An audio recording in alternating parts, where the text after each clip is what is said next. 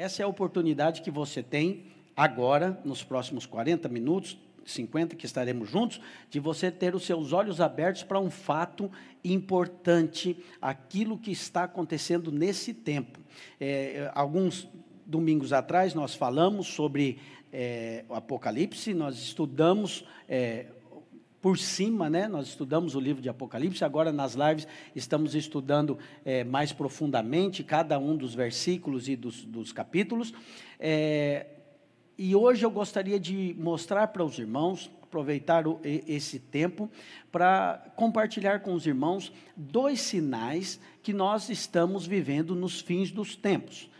Nós precisamos ter clareza e revelação da palavra. Alguém pode dizer assim: pastor, vocês, pessoas falam, vocês são oportunistas, vocês aproveitam do medo das pessoas para poder ficar pregando aí os fins dos tempos. Deixa eu dizer para você, primeiro que os irmãos que nos acompanham sabem que se tem uma coisa que a gente tem dito aqui, é para você não ter medo, amém, irmãos? Quem recebe o amor de Cristo, a Bíblia diz que o amor lança fora o medo. Nós de maneira nenhuma andamos debaixo de medo, e todas essas coisas eu pelo menos pretendo, e espero que seja da sua parte, toda essa organização, esse distanciamento, máscara, álcool em gel, termômetro, tudo isso é só uma questão de precaução, e também, vou te dizer, mais do que precaução, é uma questão de cumprir regras, né? Porque tem irmãos que se não falar regra, nem essa precaução ele não tem, e eu tenho visto isso muito no meio dos irmãos, o que não estou dizendo que é bom, mas eu estou dizendo que é uma prova de que não estão com medo, de fato, não estão. Mas se há algum medo, né, você deve avaliar, orar a Deus, que não vem de Deus. Medo não é do Senhor, medo nunca foi, e o Senhor nunca trabalhou com medo, ainda que alguns pastores usem essa ferramenta para pregar o evangelho, colocando medo nas pessoas, mas o caminho da salvação foi o amor de Deus, porque Deus amou o mundo de tal maneira que deu seu Filho. Sempre o Senhor tratou o homem com amor, e não é, obviamente, nenhuma das nossas intenções, nenhuma palavra, nem hoje trazer medo para os irmãos, mas mostrar os sinais claros da Bíblia.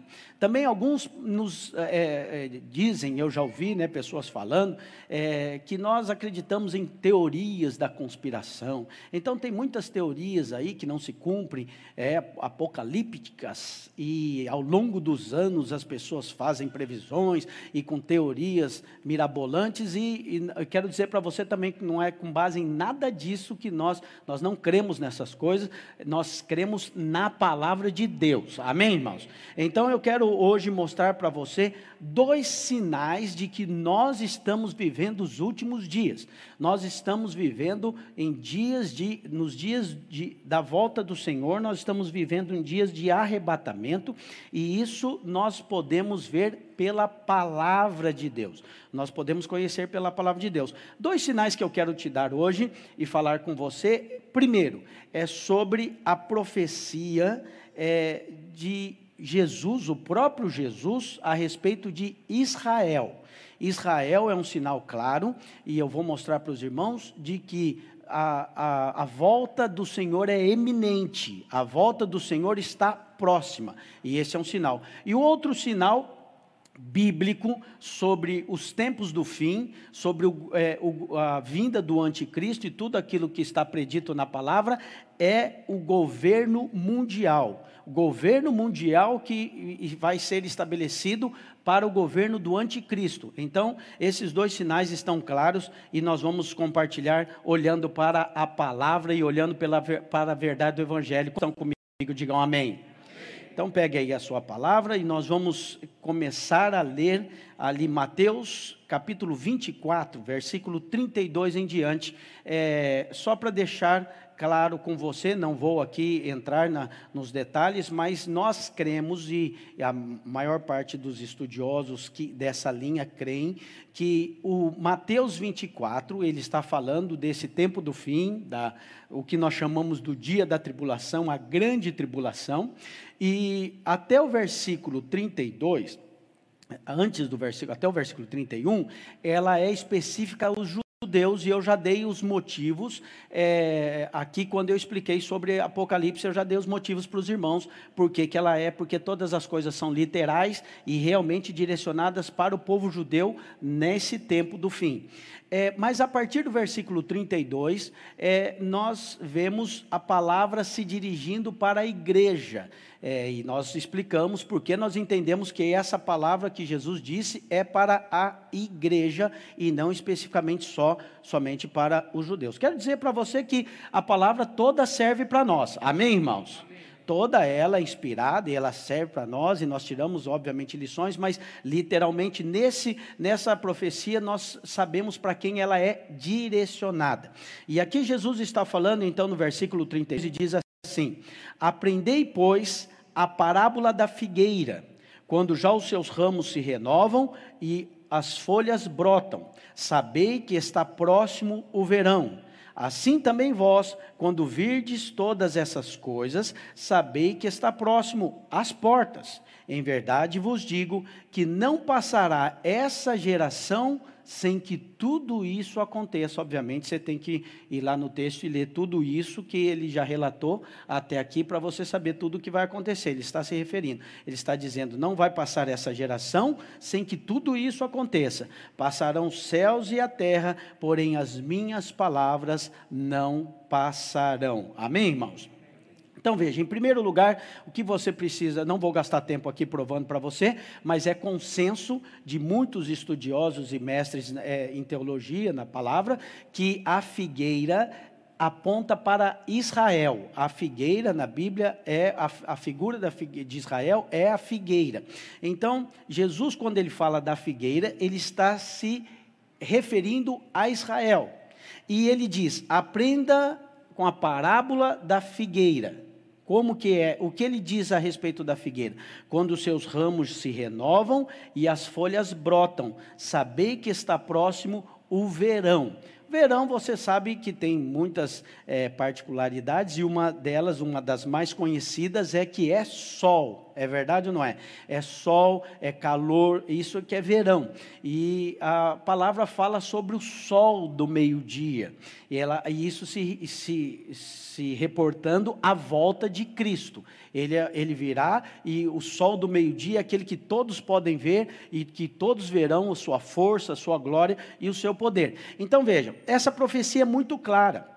Porque ela fala assim, quando virmos os ramos se renovarem e as folhas brotando, nós estamos próximo do verão, próximo do sol que vai aparecer, do sol que vai brilhar. Então veja, a volta do Senhor tem tudo a ver com a figueira, com Israel, e nós precisamos olhar o que acontece para Israel. Israel é um relógio profético da volta do Senhor, e você pode entender isso se você prestar atenção um pouquinho na história. Isso que nós temos de revelação hoje, nós podemos ver com os nossos olhos, naturalmente acontecendo, há pouco mais de 70 anos. Então, pessoas que estão no nosso meio ainda, que são vivos, que olhavam para essa palavra, eles não podiam, pessoas de 80 anos, servos do Senhor, eles não podiam imaginar claramente do que estavam falando, porque era impensável que Israel florescesse. E esse é um sinal, assim, talvez é o maior sinal do nosso século. Século passado, que nós já estamos no século 21, o maior sinal foi Israel florescer, Israel voltar a ser uma nação. Israel não só voltar a ser uma nação, mas ser uma nação que fala a língua original.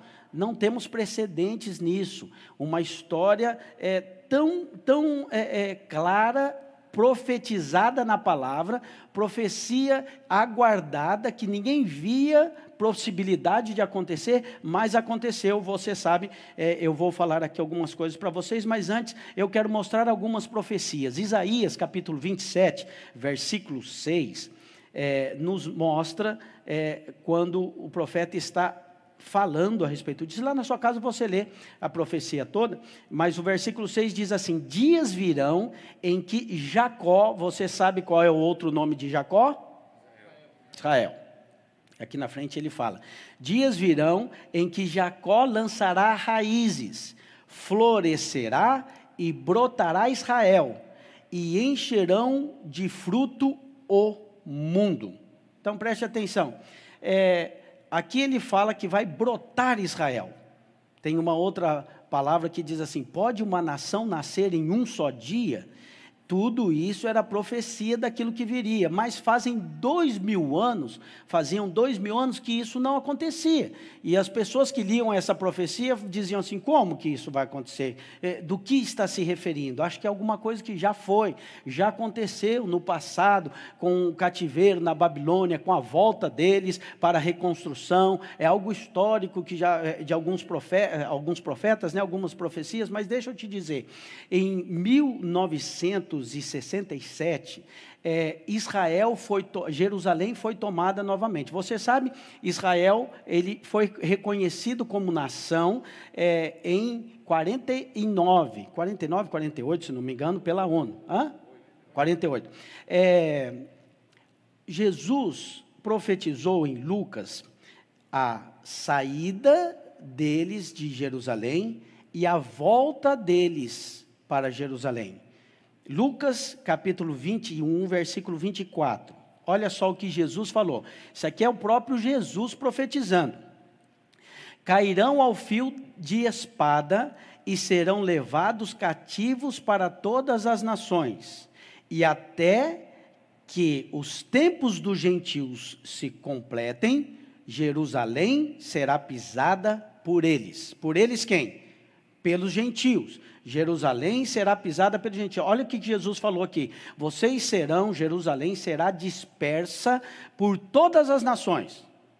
E aí vão cair ao fio da espada, e isso aconteceu. Historicamente, Nero invadiu, no ano 70, Jerusalém, e houve o que nós conhecemos pela diáspora. Você pode estudar depois e pesquisar, e os judeus foram espalhados por todas as nações.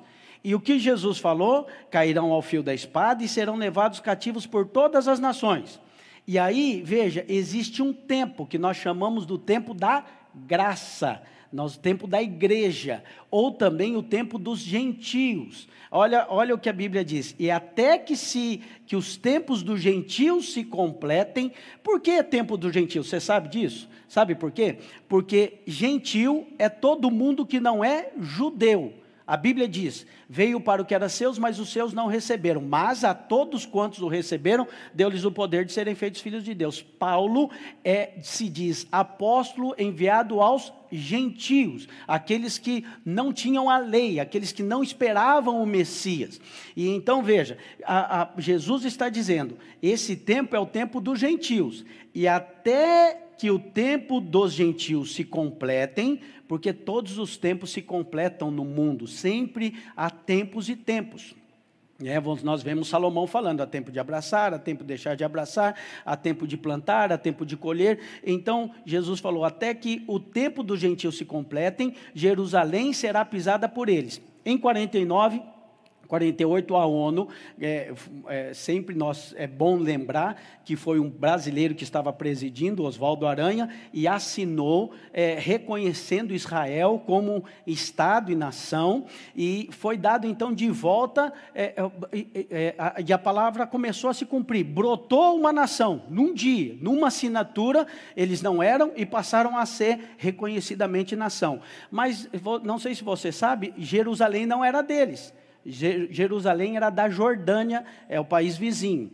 E aí, depois em 67, na guerra chamada Guerra dos 6 Dias, esses países atacaram Israel. Na verdade, não atacaram só dessa vez. Logo que a ONU reconheceu, os países árabes em volta não reconheceram, não foi unanimidade.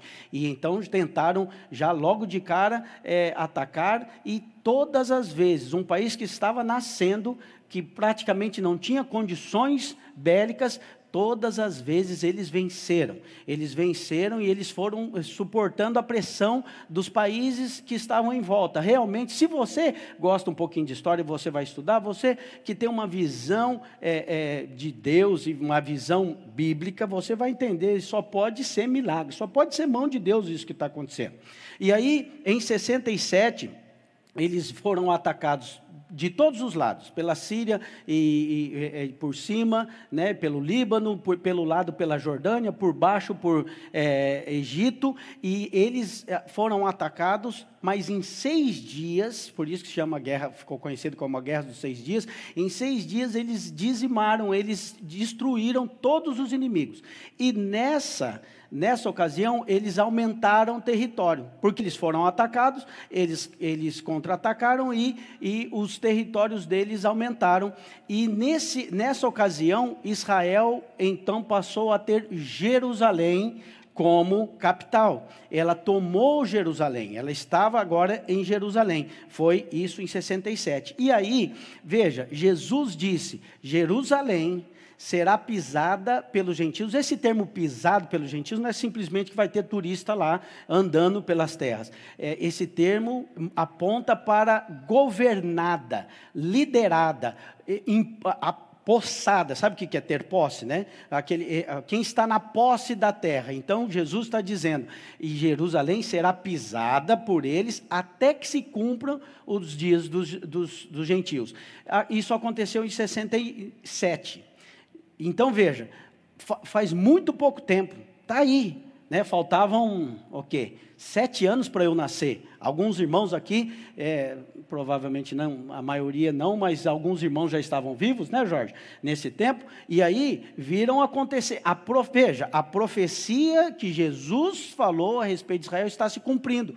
E quando está se cumprindo? Nesse tempo, na nossa geração. No tempo dos nossos pais, se você é mais novo, no tempo dos seus pais, está se cumprindo agora. Aí você, veja, quando nós entendemos que as profecias da palavra estão se alinhando com aquilo que está acontecendo, o que Jesus está falando? Olha para Israel e veja, esse é um sinal, o verão está próximo, essas coisas vão acontecer, está perto de acontecer. Veja, irmãos, fazem quase 2000 anos que Jesus profetizou que eles iam cair ao fio da espada e iam se espalhar. 70 anos depois que Jesus faz isso, acontece a diáspora. E durante todo esse tempo nunca mais se houve, os judeus nunca mais foram reunidos, né, juntos nesse país. Mas veja, eles foram exatamente como a profecia disse, foram espalhados por todas as nações. E depois, com o advento lá da Segunda Guerra Mundial, e que as pessoas foram ver o que realmente tinha acontecido, o que Hitler fez com os judeus, eu acho engraçado que existem pessoas, hoje eu já vi vídeo de gente negando que houve o Holocausto. É um negócio assim, tão maligno, mas é tão mentiroso que tem gente que acredita nisso. Então você vai lá, você tem os lugares que aconteceu, você vai lá, tem um museu em Israel que é realmente deprimente, nós já fomos lá, porque lá estão os sapatos, as roupas, as fotos, tudo dos judeus que foram mortos, e foram mortos cerca de 6 milhões de judeus, não foram poucos. E aí, nesse tempo, quando eles viram que as atrocidades que tinham acontecido com os judeus, houve uma grande comoção, e então foi dado a Israel, pela ONU, reconhecido essa nação, foi reconhecido Israel como nação. Quantos estão acompanhando, digam amém. Pastor, mas então já faz tempo que deveria ter se cumprido. Bom, pois mas não, a profecia não se cumpriu totalmente. Por quê? Porque o lugar do templo, o lugar onde o templo será construído, e eu vou ler com vocês aqui, nós sabemos que esse templo deve ser reconstruído. Veja, ele ainda não está no domínio dos judeus. Ele faz parte do controle dos muçulmanos. Ainda que toda Jerusalém, quem tem o domínio são os judeus, nesse lugar é onde você vê lá na foto aquela mesquita. Uma mesquita da cúpula dourada, aquilo que você vê na foto é ouro mesmo, aquela cúpula é de ouro. E ali, por que ali é tão importante? É o terceiro lugar mais sagrado para os muçulmanos e é o lugar mais sagrado para os judeus. Por quê? Porque ali se reconhece que naquele lugar foi onde Abraão ofereceu a Isaque como sacrifício. Então, eles têm esse lugar, é o lugar sagrado dos judeus, e é o lugar também onde havia o templo. O templo de Salomão foi construído ali. Ali é um lugar importante, ali é um lugar onde o templo deve ser reconstruído, mas hoje não há possibilidades. Então, veja, de alguma maneira, os gentios ainda estão no domínio daquele pedaço. Mas, veja, vai acontecer, ainda que hoje seja realmente totalmente, assim, muito difícil disso acontecer, o templo será reconstruído. Ele precisa ser reconstruído por conta da profecia, por conta da palavra. Mateus capítulo 24, 15. Vamos ver lá Mateus 24, 15. Olha o que diz a palavra. Quando, pois, virdes o abominável da desolação, de que falou o profeta Daniel, no lugar santo, quem lê, entenda.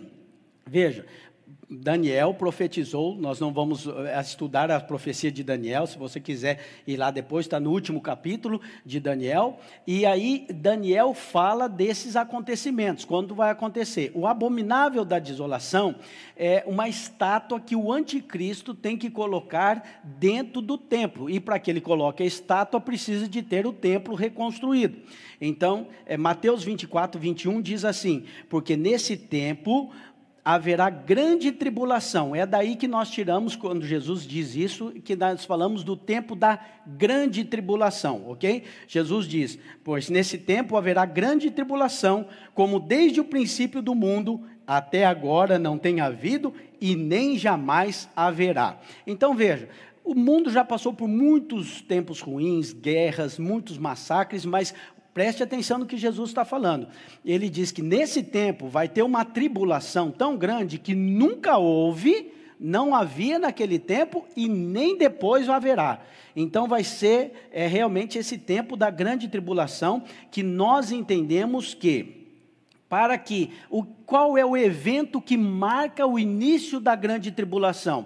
A profanação do templo. Jesus fala, então quando for profanado o templo, começa a grande tribulação. Deixa eu te explicar rapidinho, para que você não fique muito perdido. A grande tribulação, a Bíblia fala de 7 anos. Nós cremos em 7 anos da grande tribulação, mas 7 anos, quando na metade desses 7 anos, a primeira parte dos 7 anos serão anos de paz, e a segunda parte desse tempo, então será propriamente dita a grande tribulação. Esse tempo é muito complicado, a Bíblia fala 2 tempos, 1 tempo, 2 tempos, metade de um tempo, tem profecias, 1290 dias, então tem vários termos que ela usa para falar da mesma coisa, que é 3 anos e meio da grande tribulação.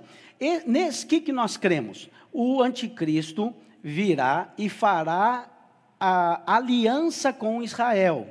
E os 3 anos e meio primeiros, então com essa aliança, ele vai permitir que Israel construa o templo. Por isso que nós falamos aqui, quando falamos do Apocalipse, no estudo com os irmãos, é que nós cremos agora, isso é uma crença nossa, não está na palavra, que o anticristo deve vir do povo muçulmano. Por quê?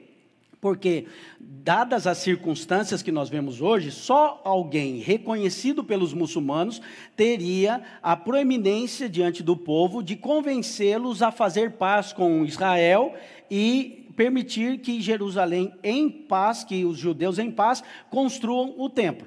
Os irmãos estão acompanhando? Amém, irmãos?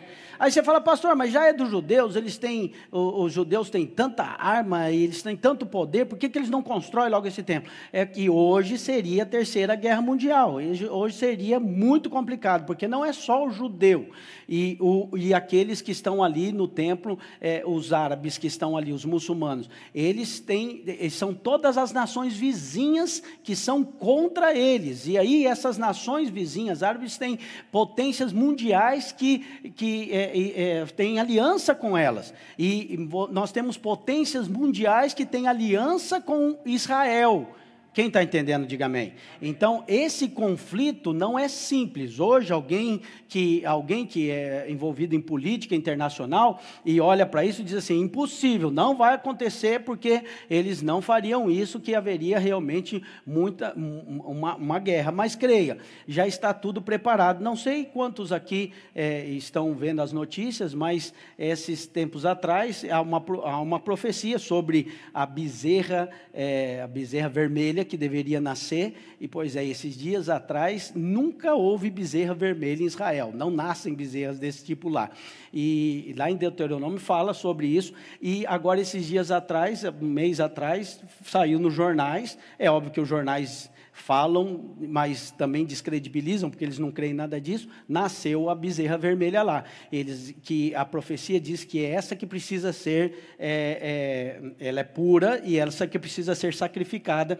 e as pessoas lá do Instituto do Templo, os rabinos de lá, dizem que o sacrifício dessa bezerra vai iniciar, então, a reconstrução do templo, já está tudo pronto, se você tiver, agora provavelmente você não vai com essa pandemia, mas se os irmãos tiverem a oportunidade de ir para Israel, visitem o Instituto do Templo e vocês vão ver que eles já estão com quase tudo preparado e é só a palavra de liberação ser dada e essa coisa vai acontecer. O templo vai ser reconstruído. Preste atenção.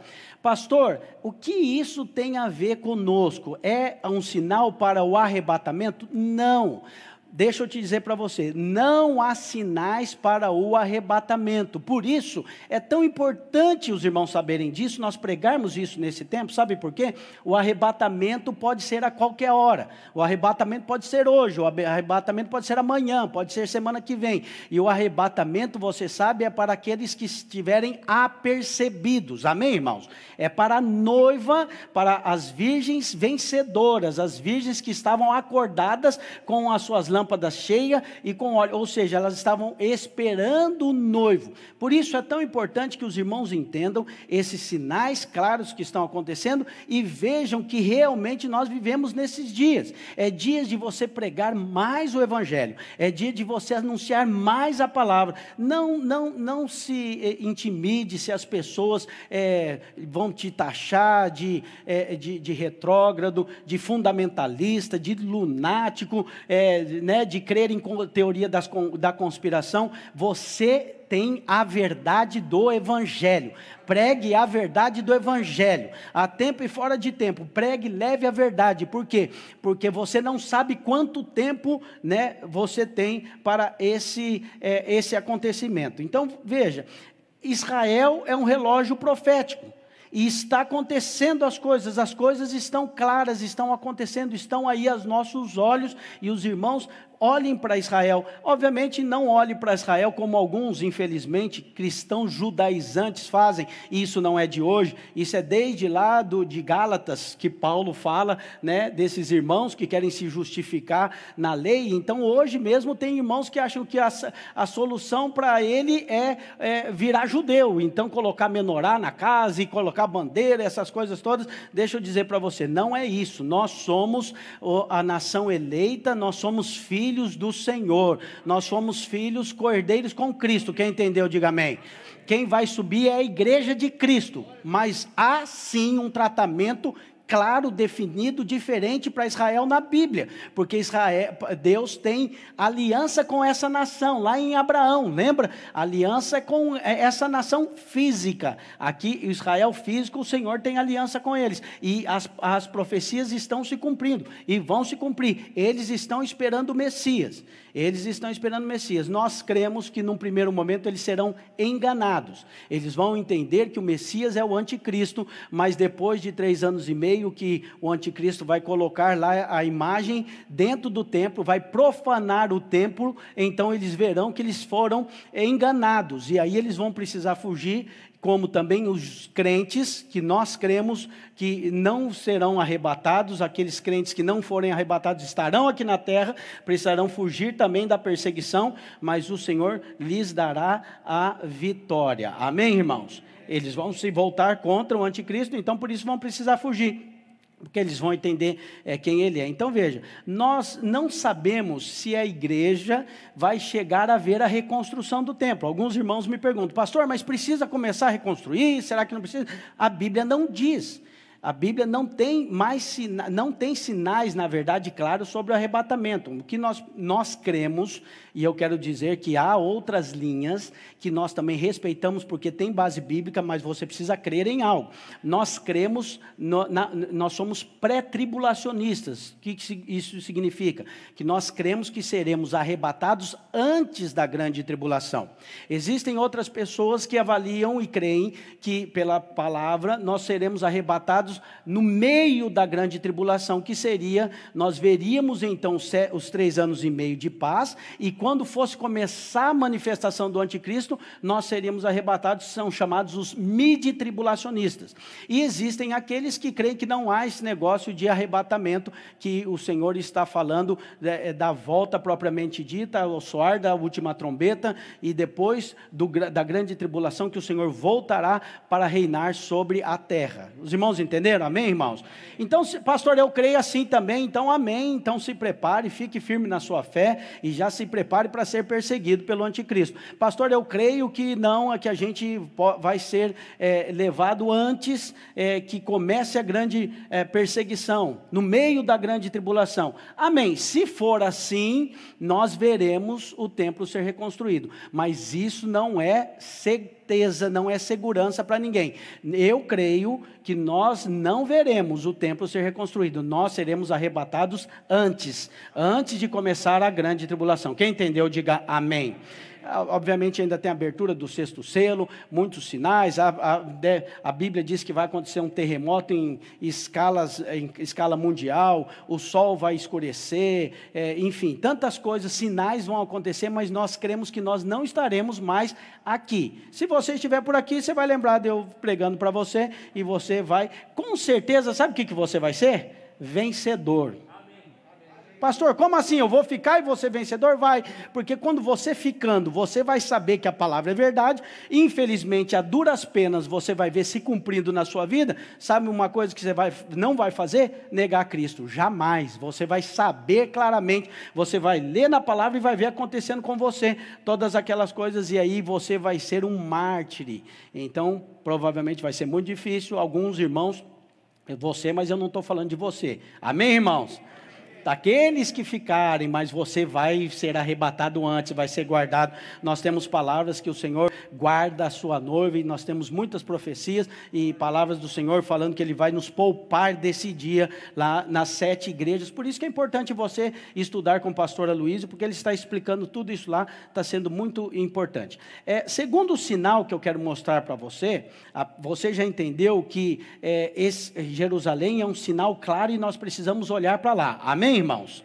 Não é para nós sermos como eles, obviamente. Nós temos o Cristo, o Cristo que eles não creem, veio para o que era seus, mas os seus não receberam. Nós o recebemos, Ele é o Senhor das nossas vidas, e quando o Cristo voltar, eles vão reconhecer, mas hoje nós já reconhecemos, nós já sabemos, então nós já temos Cristo. Nós precisamos olhar para Israel, para o cumprimento das profecias que estão na palavra. E o segundo sinal que eu quero mostrar para os irmãos, é evidente para todos, é o sinal do governo mundial. A segunda profecia é que nós precisamos estar atentos, porque haverá um governo mundial. De novo, há muitas pessoas que dizem assim: pastor, isso é teoria da conspiração, isso não vai acontecer. Ok, qualquer pessoa que é um pouco mais sensível espiritualmente, já percebeu que os tempos que nós estamos vivendo não são normais. Os tempos mudaram. Você percebeu? Diga amém. Então veja. Não é difícil perceber. E não é porque você está usando máscara, né? Mas veja, creia, você percebeu que os tempos mudaram. Aí você diz assim, pastor, mas não muda tão rápido assim. Não é tão rápido as coisas como você está dizendo. Há 3 meses atrás, você pensaria que você estaria aqui sentado, distante dos irmãos, usando máscara? Sim ou não? Não, mas hoje você está. Então veja, cada dia mais as coisas estão mudando. Os sinais estão vindo, as coisas estão acontecendo. E a palavra diz claramente, lá em Apocalipse 13, que virá a besta. Na verdade, ele não chama, nós chamamos de anticristo, né? Mas a Bíblia se refere a anticristo como um espírito, né? Aqui ele é chamado de a besta. A besta não é um adjetivo para a pessoa que tem pouca informação, ou que é alguém que não conhece as coisas meio atordoado. Não, a besta é por ser uma aberração, é ser algo que não é natural, que não é normal, tá ok? Eu sei que alguns relacionam esse adjetivo da besta com alguém que tem pouca informação, que pode ser besta, mas não é essa a ideia da palavra. Ele é chamado por quê? Porque existe uma interpretação do que a Bíblia diz a respeito dessa figura. E alguns crentes, ao longo do tempo, digo mais antigamente, mas ainda hoje há coerência bíblica, que pensam que a besta seria um grande computador. Então, uma inteligência artificial, uma inteligência artificial que teria ali concentrado muitas informações e que ele então se levantaria, e durante muitos anos eu ouvi isso, mas não deixa de ser interessante essa ideia, porque há pessoas que cada vez mais tentam artificialmente trazer a inteligência artificial, e você sabe mais do que ninguém hoje, nos nossos dias, nós podemos acreditar nessas coisas, porque a inteligência artificial está aí para quase tudo, né? A inteligência artificial você usa na sua mão agora com o smartphone. Agora veja, existe também a possibilidade, nós cremos, de que a besta se refere a um ser que não é natural, ou seja, não é nascido de homem e de mulher. Então isso aponta também para a possibilidade dele ser um clone. Alguém clonado não é feito, nós temos vários, não é o meu assunto aqui agora, porque não quero falar sobre a besta e sobre o anticristo, mas vários relatos da Bíblia que apontam para isso, que ele vai ser esse ser que distorcido, não é algo que Deus criou, ele não é filho do homem e da mulher, mas ele é uma criação humana, né? Por isso é chamado da besta. Mas como eu não quero me focar aqui na figura, eu quero falar sobre o governo mundial. É necessário que haja um governo mundial para que a besta ou o anticristo, ele governe a terra. E não sei se você tem visto, mas você deveria ficar atento para tudo que fala de governo mundial, globalização, nova ordem mundial, globalismo, e tem sido falado muitas vezes, e deixa eu dizer para você, é assim mesmo que vai, as pessoas vão repetindo, até que fique normal. Agora lá da Inglaterra veio tem vindo uma nova fala, né? Acho que já chegou aqui, não sei se vocês já ouviram falar sobre o novo normal. Quem já ouviu falar sobre o novo normal? Ontem eu estava assistindo um rádio, Jovem Pan, se não me engano, e aí os donos de restaurante estavam falando que agora nós vamos ter, depois da volta dessa epidemia, porque vai passar, esse tempo vai passar, nós nunca mais seremos os mesmos, as coisas não vão ser as mesmas, e nós teremos então um novo normal.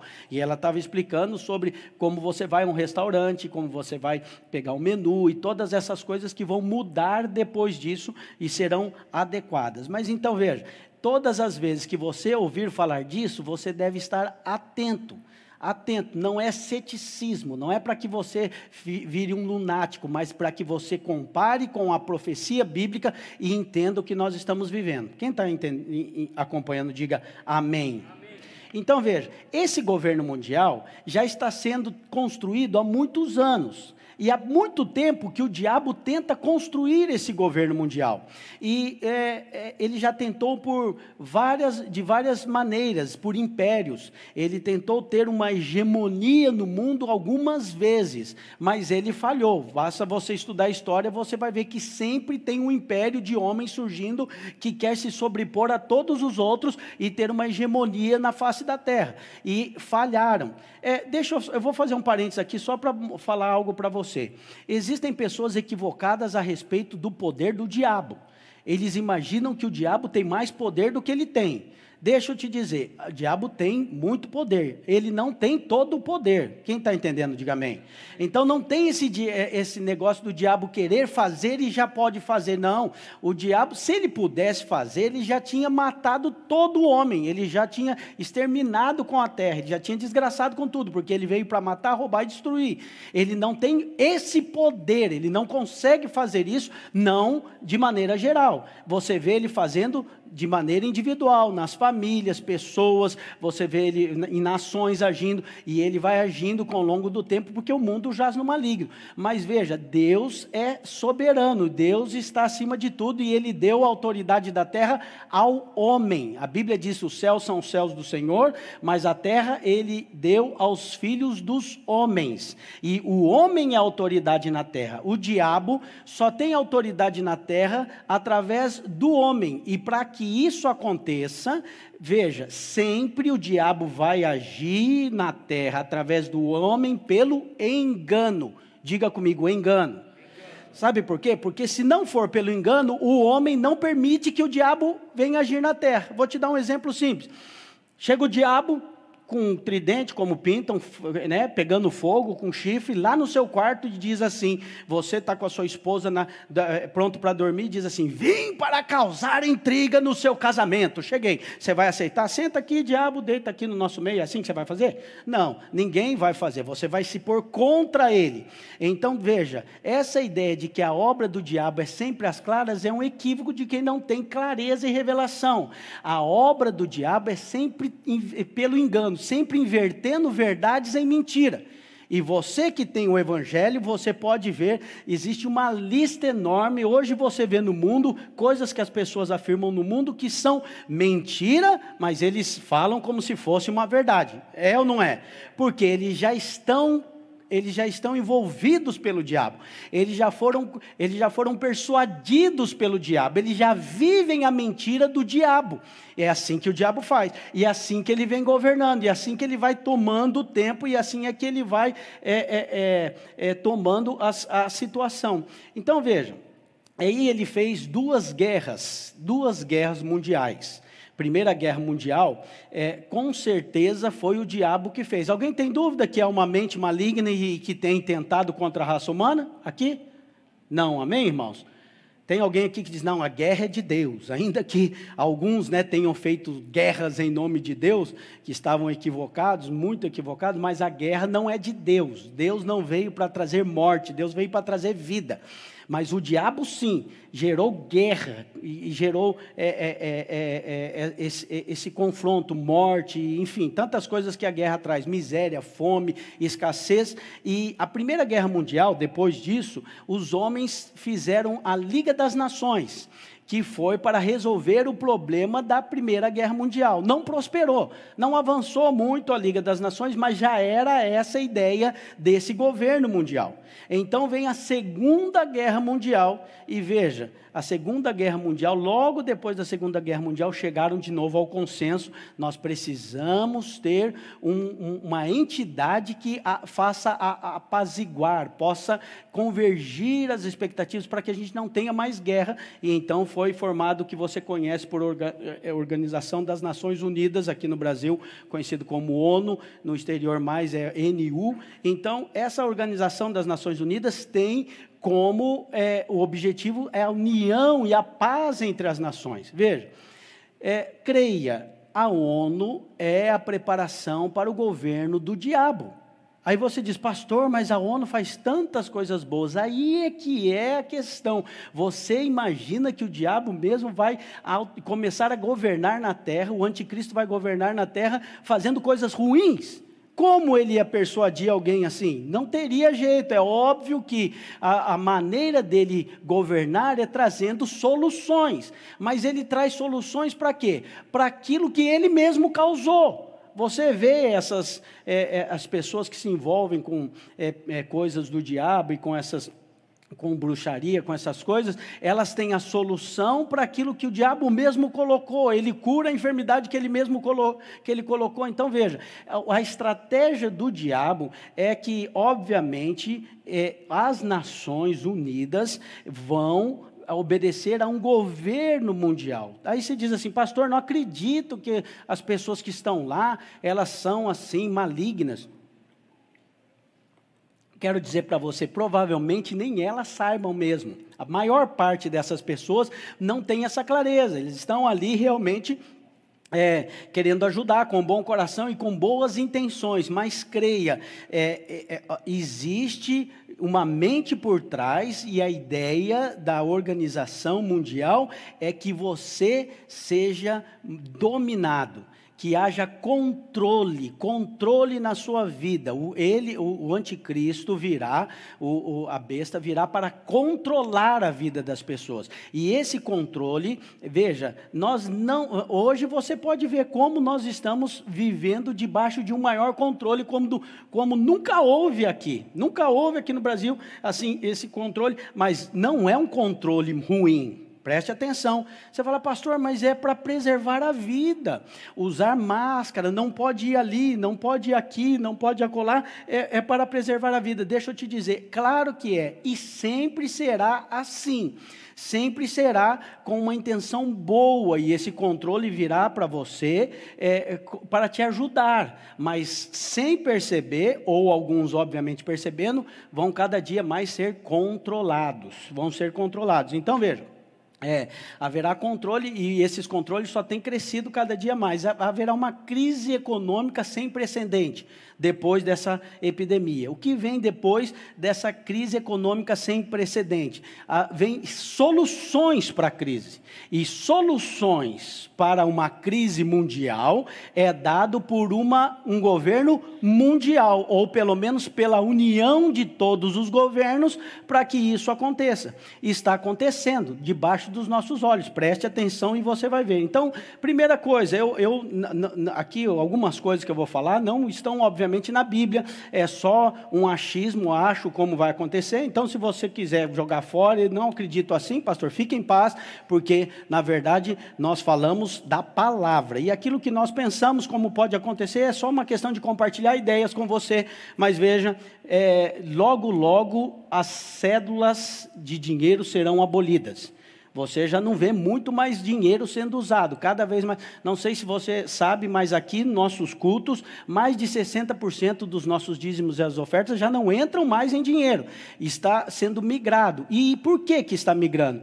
Obviamente, para nossa proteção, é melhor. Agora vai ficar mais higiênico, ao invés de você pegar uma cédula que você não sabe na mão de quem passou e passar para o outro, não. Agora é melhor que você faça tudo via telefone. Nessa semana nós estávamos em reunião, o pastor Alessandro foi pagar lá o nosso almoço, o rapaz chega com a máquina, ele nem encosta, é só, ok, já está pago. Então veja, você vê muitas facilidades, muitos benefícios nisso, mas vem com isso controle, creia. Sabe por quê? Porque quando qualquer um de nós pega R$50 e sai para qualquer lugar e compra qualquer coisa, ninguém está controlando nada disso. Só 50 sai da sua mão, vai para a mão do outro e não há como controlar. Mas quando está aqui, quando está nos bancos, não sei se você já ouviu falar, já não é novidade, os bitcoins, as novas moedas que estão por aí, isso, creia, tem gente que diz, isso é só especulação do mercado, isso logo vai acabar. Não vai acabar, isso só vai aumentar, e logo nós não vamos ter mais cédulas, nós vamos ter mais cédulas de dinheiro. Então veja, as cédulas de dinheiro, elas vão para dentro do sistema, e o sistema é controlado, logo você será totalmente controlado nos seus gastos, onde você foi, onde você comprou, quanto você gastou. Então, isso tudo está no sistema. Veja, e o sistema vai vir para mostrar para você vantagens, creia nisso. Ele só traz vantagem. Eu e você só temos vantagem. nisso, só vamos ver vantagem. Por exemplo, vai ter o tráfico de drogas, de armas, tráfico de órgãos de pessoas. Ninguém pode mais sair comprando assim, sem saber o que está comprando. Tudo é monitorado, tem muita segurança. A chance de você ser assaltado é menor, então tem uma segurança maior. Tudo isso vai melhorando. Aí, olha, não sei se vocês já viram, mas leiam, existem grandes companhias aí, esses bilionários já estão produzindo chip, porque o chip traz muitas vantagens. Então, no chip vai trazer a informação se você já pegou o vírus, se você ainda não pegou o vírus, como é que é, se você pode estar naquele ambiente ou não. A tecnologia caminha para isso, creia, irmãos. E aí você vai dizer, pastor, essa já é a marca da besta? Não, não é. Outra coisa que eu quero trazer para você, não fique pensando que algum homem vai receber a marca da besta, que está na palavra, que é profecia também, sem saber. Puxa, não sabia, olha, não vai acontecer isso. Isso é improvável, vai ser algo que você vai estar consciente, você não, porque você não vai receber. Amém, irmãos? Mas aqueles que receberam, vai ser uma negativa da religião. Você pode ver que entre essas questões que estão acontecendo, uma das coisas que mais acontece hoje no mundo, mas não é noticiado, é a perseguição a cristãos. Cristãos morrem no mundo o tempo inteiro e não é noticiado, não é falado. Todos os anos, cerca de 200 mil cristãos morrem, e quem falam são as agências de missionários. São um ou outro que fala, mas a grande mídia não fala, porque não tem importância morrer cristão. No tempo inteiro morreu cristão, mas hoje ainda há muitos que morrem. Muitas pessoas noticiaram um tempo atrás, quando fica muito escandaloso, que as pessoas filmaram e cortando a cabeça fora de cristãos, lá no Egito. Aí houve notícia, mas deixa eu te dizer, missionários, freiras, padres morrem até hoje. Nesses dias está acontecendo uma grande perseguição aos cristãos da China. A China persegue cristãos. Os pastores lá, as agências nos noticiavam que havia mais ou menos 35 milhões de cristãos na China. Eles estão dizendo que a China é o maior país cristão do mundo, porque tem muita gente, mas são cristãos da igreja subterrânea, não ficam aparecendo, de maneira nenhuma se reúnem do jeito que nós estamos aqui. Esses pastores, esses irmãos estão sendo perseguidos, eles não podem mais se reunir, e isso tudo em nome do bem-estar e de não transmitirmos vírus. Eles não podem mais se reunir, eles não podem mais pregar o evangelho, sabe como? Pela internet. Eles não podem fazer cultos online lá. Aqui nós podemos fazer culto online, lá eles não podem mais. Então veja, há uma perseguição ao evangelho. A perseguição é a palavra de Deus. Quem está entendendo, diga amém. Você está com essa máscara aí, mas deixa eu te dizer, o diabo está tentando fazer isso mesmo, te calar. Ele está tentando deixar, e veja, isso não vai melhorar, só vai piorar, creia. Ele vai usar de todas as armas, e ele vai usar armas que aparentemente vão ser boas. Deixa eu te dizer, sabe quem que vai ficar contra você? Seu vizinho. Quem vai ficar contra você é o seu parente, que não crê. É eles que estarão contra você, porque eles estarão em nome de uma melhoria comunitária. É o melhor para todos. Então veja, é uma incoerência muito grande essa ideologia, como ela vem. Essa questão do controle populacional já é de muito tempo. Quem já não ouviu falar que tinha que controlar a população porque está crescendo muito? E não tem mais onde colocar gente, né? Então você vê, nunca houve tanta gente na face da terra. Não sei se você sabe, mas hoje tem mais gente viva na terra do que todos que já viveram na terra no passado. É só você pesquisar e fazer a conta. Juntar todo mundo que já morreu, desde a criação da terra, não dá o tanto de gente que está viva hoje. Mas deixa eu te dizer, não tem esse negócio de que está faltando lugar. Basta você morar no Mato Grosso e começar a andar por aí que você vai ver o quanto de lugar que há. Basta você dar uma andada por aí que você vai ver. Se você visse como que as pessoas vivem lá no Japão, você ia saber que ainda há muito espaço para muita gente. Mas o que eles falam? Controle populacional. Controle de pessoas, e isso eles vão falando aos poucos, e daqui a pouco vai sendo aceito, e aí o governo vai falar, você não pode ter mais de um filho, e você vai aceitar, não é porque é imposição, porque é para o seu bem, você não pode mais ter. Quem está entendendo isso, diga amém. Então haverá esse controle populacional. Há desejo de controle em tudo, tudo. Você, porque não vive na Europa. Se você tem a oportunidade de ir lá na Europa, você vai ver como que lá na Europa eles controlam tudo. Tem muita coisa que não pode. Você não encontra em supermercado para comprar, porque não pode, porque alguém falou que faz mal para a sua saúde. Então você não tem mais a liberdade de definir o que faz bem ou faz mal para a sua saúde. É o governo que define. E é ele que fala o que você vai comer e o que você não vai comer. O que é bom para você, o que não é bom. Então veja, nós vemos na questão da alimentação ideologias, né? Então tem essa ideia que já não é tão nova, mas do veganismo, vegetarianos, agora está na moda os veganos, e aí realmente eles acham assim que é uma abominação gigante você comer alguma coisa animal, né? Você não pode comer nada de origem animal, ovo, leite ou qualquer carne, é uma coisa extrema, veja, mas esse pessoal é tão incoerente, eles querem impor algo sobre a sociedade, e falar o que você deve comer.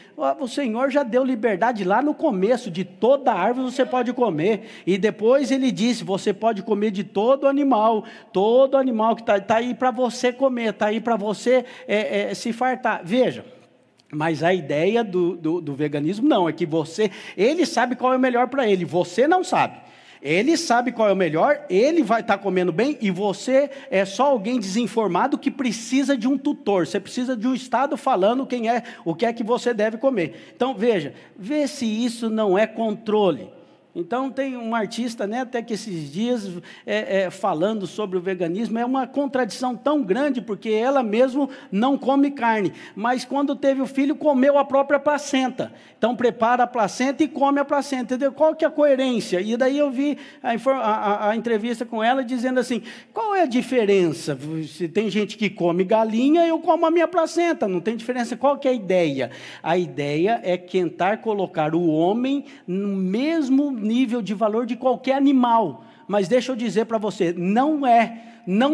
você não tem o mesmo valor de uma galinha, você não tem o mesmo valor de uma onça pintada, você é criação de Deus, você foi feita à imagem e semelhança de Deus, é diferente, mas esse povo quer pregar que é a mesma coisa. Então veja, o que o diabo quer com isso? O diabo quer trazer destruição às casas, às famílias, e hoje em dia você tolhido de falar algumas coisas. Então veja, agora a família normal não é mais pai e mãe, e se você fala contra isso, agora você é retrógrado, fundamentalista, e logo estão tentando incriminar. Sabe o que eles estão fazendo? Tentando criminalizar a opinião. Ótimo, o que é a liberdade? A liberdade é que duas pessoas, homens ou duas mulheres, acham que podem viver juntos e podem morar juntos, isso é liberdade, e a mesma liberdade deles é a minha de falar que isso é pecado, que não pode, mas ela acha que pode, ela que faça. Eu acho que é pecado, eu prego que é pecado. Por que a liberdade dela é mais liberdade do que a minha? Então ela tem uma liberdade de estar juntos e ter um relacionamento homoafetivo. Eu não tenho liberdade de falar que eu sou pela família e eu creio que é pecado e é o que a Bíblia diz. Então, se é liberdade, tem que ter liberdade para todos. Quem entende, diga amém. Mas não é isso que eles pregam que tem que ter liberdade para falar o que eles pensam. E creia, irmãos, não estou aqui falando para você, para que nós nos levantemos e lutemos contra isso, porque isso não tem jeito, é assim que vai acontecer. Eu só estou te avisando, eu vim aqui para te dar um sinal e para te mostrar que essa perseguição não vai acabar, é isso que está acontecendo, é isso que vai acontecer cada vez mais. E veja, muitos imaginam que essa ação do anticristo vem contra a vontade das pessoas, não é. Isso é um engano. Ele vai agir como Hitler agiu na Alemanha. Hitler foi conduzido e foi colocado, e no primeiro momento as pessoas amavam ele, achavam que ele estava certo, ele tinha o domínio.